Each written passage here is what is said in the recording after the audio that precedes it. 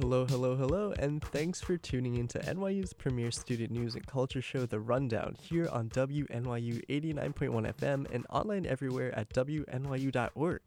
I'm your host, Harrison Vijay Choi. Now, the special thing about college is that college brings a lot of firsts. For many of us, college may be the first time we're really away from home. It could also be the first time that we've had to live on our own, and this can all be pretty overwhelming. But at the same time, with so much freedom, college is like the prime place to start making content. I mean, think of it.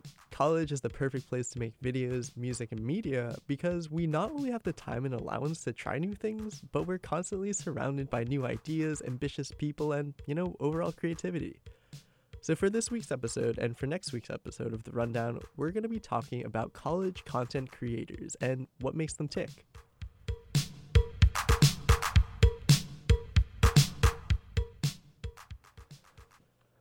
Now, we all have had our moments trying to play music. I feel it's totally a college thing to try to learn to play guitar, and yes, I am extremely, extremely guilty of this.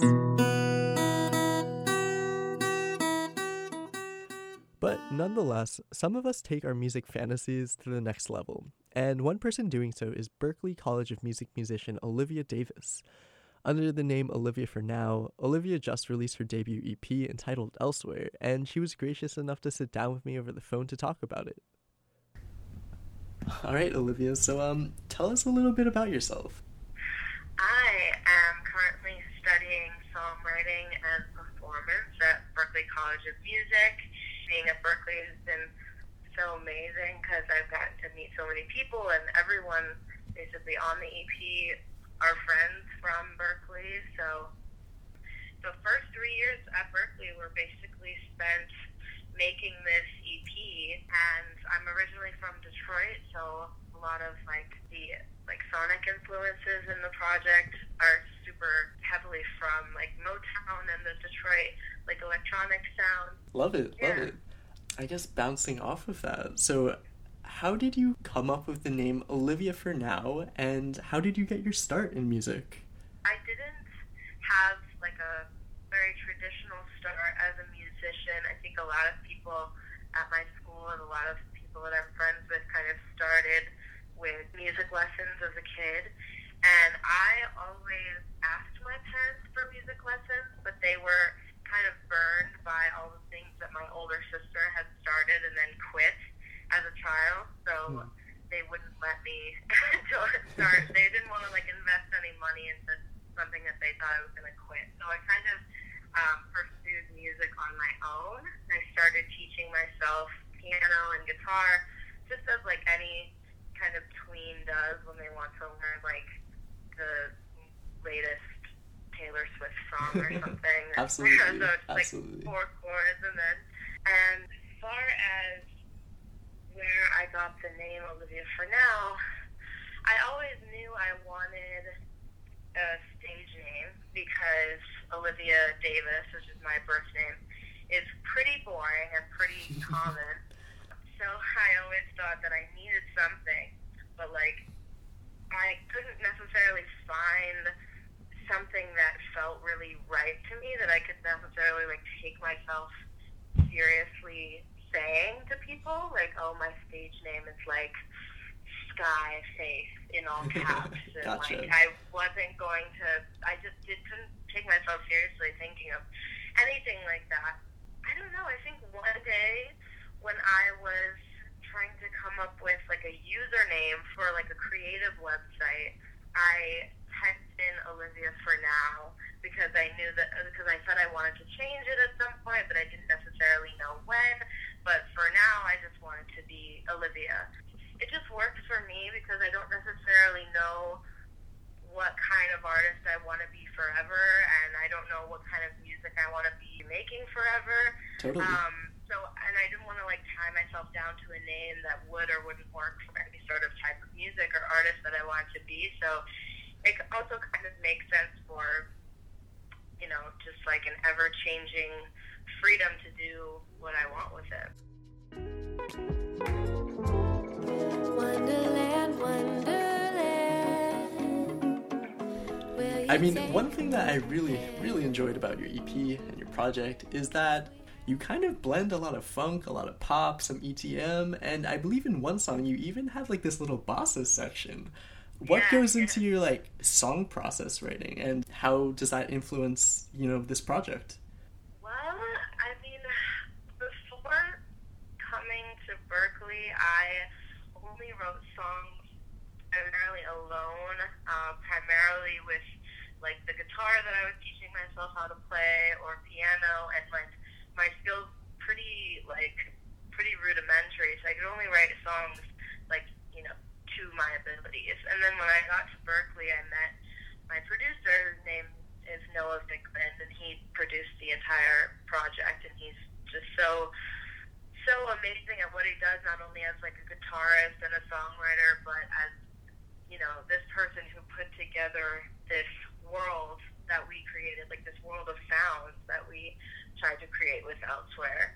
But we started writing together, and since he's a guitarist and I'm primarily a vocalist and a songwriter, it really like opened up a lot of freedom for me, because for the first time I didn't have to figure out chords, I didn't have to think about harmony. I could just kind of focus on my main objective, which was coming up with the melody, and it was super easy to do with him. Mm-hmm. So I remember for Fly, which was the first song we wrote together, he just sent me this little like loop that he had made on his computer, and I sent him back like a voice memo of like what I heard immediately when that started playing, and then that ended up being an idea that he liked, which was the verse for Fly, and then we just got together and finished the song. Mm-hmm. And that's basically how all of the songs kind of got put together. Like Little Feet, he sent me just a beat that he was working on, and I sent him back what would end up being verse for Little Feet, and then we would finish them and kind of flesh them out. Now, like, we write together all the time, and it's great.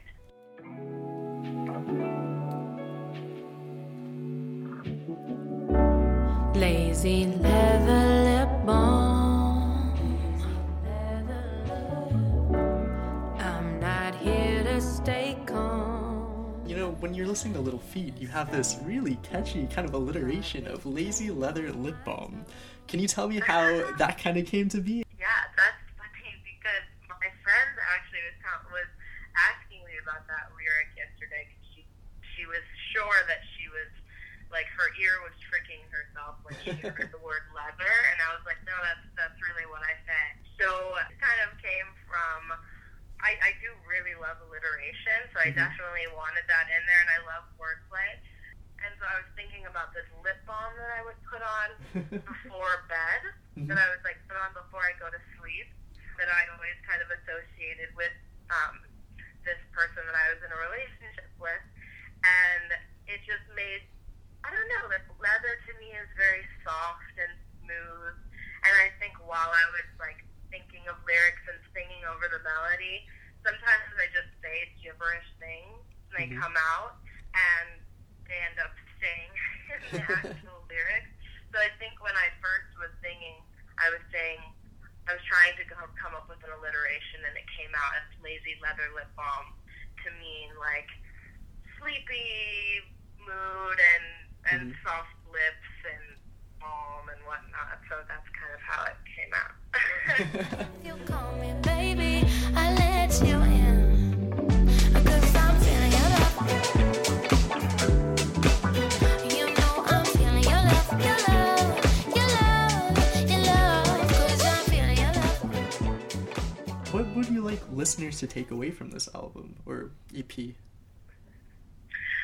Ooh, it would make me really happy to know that, like, it's bringing, like, joy to people. I think all of the songs were written, at least in some small part, from places of joy, and we worked really, really hard to not only tell the stories, but, like, make them sort of a transportive experience, and I think that's why I wanted to call it Elsewhere, because I feel like I can be somewhere else or be someone else. I think that, like, I'm very color-driven and character-driven and place-driven, where, like, I want the sounds to bring you somewhere else, and I want the stories to bring you somewhere else. So if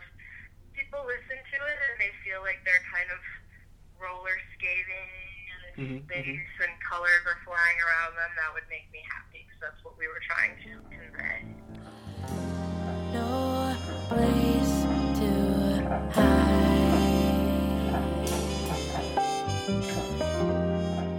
As someone who just released a project and went through the whole process, what advice do you have for other aspiring musicians or people who are, ready to take that next step and release something out on Spotify or, on their own terms? Oh, God. I really don't think I'm in any sort of place to give any advice, but I will repeat, I guess a small piece of advice I heard when I was, feeling so much doubt at so many different stages of it.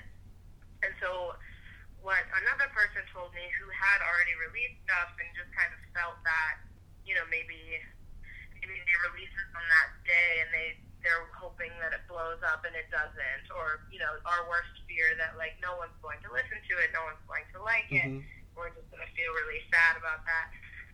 They said to me that, all you have to do is just get it out there so you can get another one out there, so you can get another one out there. You just have to have that first one out the door. It doesn't even need to give you confidence boost from others, validation from others. You just have to know that you did it and it's done, and you know that you can improve from what you just released, and you can make something even better next time around. Yeah. So that's what I keep telling myself, is that, this is just one of many, and we're just going to keep trying to improve. So I would tell people to tell that to themselves as well. That's some great advice. What do you mean you're not qualified? I think it didn't come from me, so I won't take credit for it. I gotcha. Well, thank you so much, Olivia. Of course.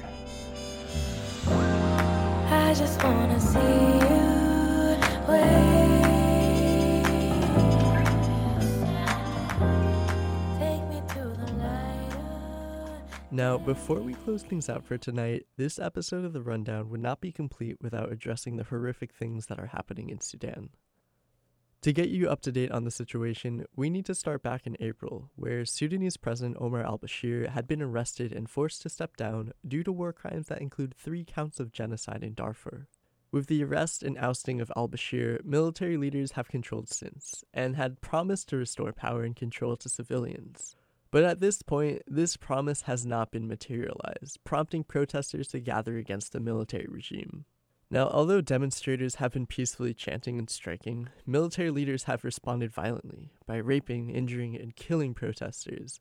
And in an effort to hide all this, the military has taken extreme measures through hiding deceased bodies in the Nile to understate murders and cutting off internet access to prevent word getting out to the whole world. So where does this story end? Well, we'll see, as latest reports say that Sudanese military leaders have now announced that the state of Sudan's ruling future will be determined within the next 9 months through a ballot box national election. But at this moment, hundreds of protesters are dead, and it's our job to get the word out there.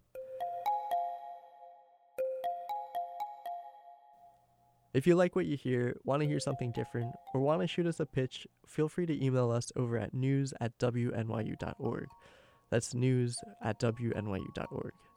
Thank you once again for listening. I'm Harrison Vijay Choi, and I'll be back here same time, same place next week, and I hope you'll join me. Sick Transit Glory is next, and this has been The Rundown on WNYU 89.1 FM New York.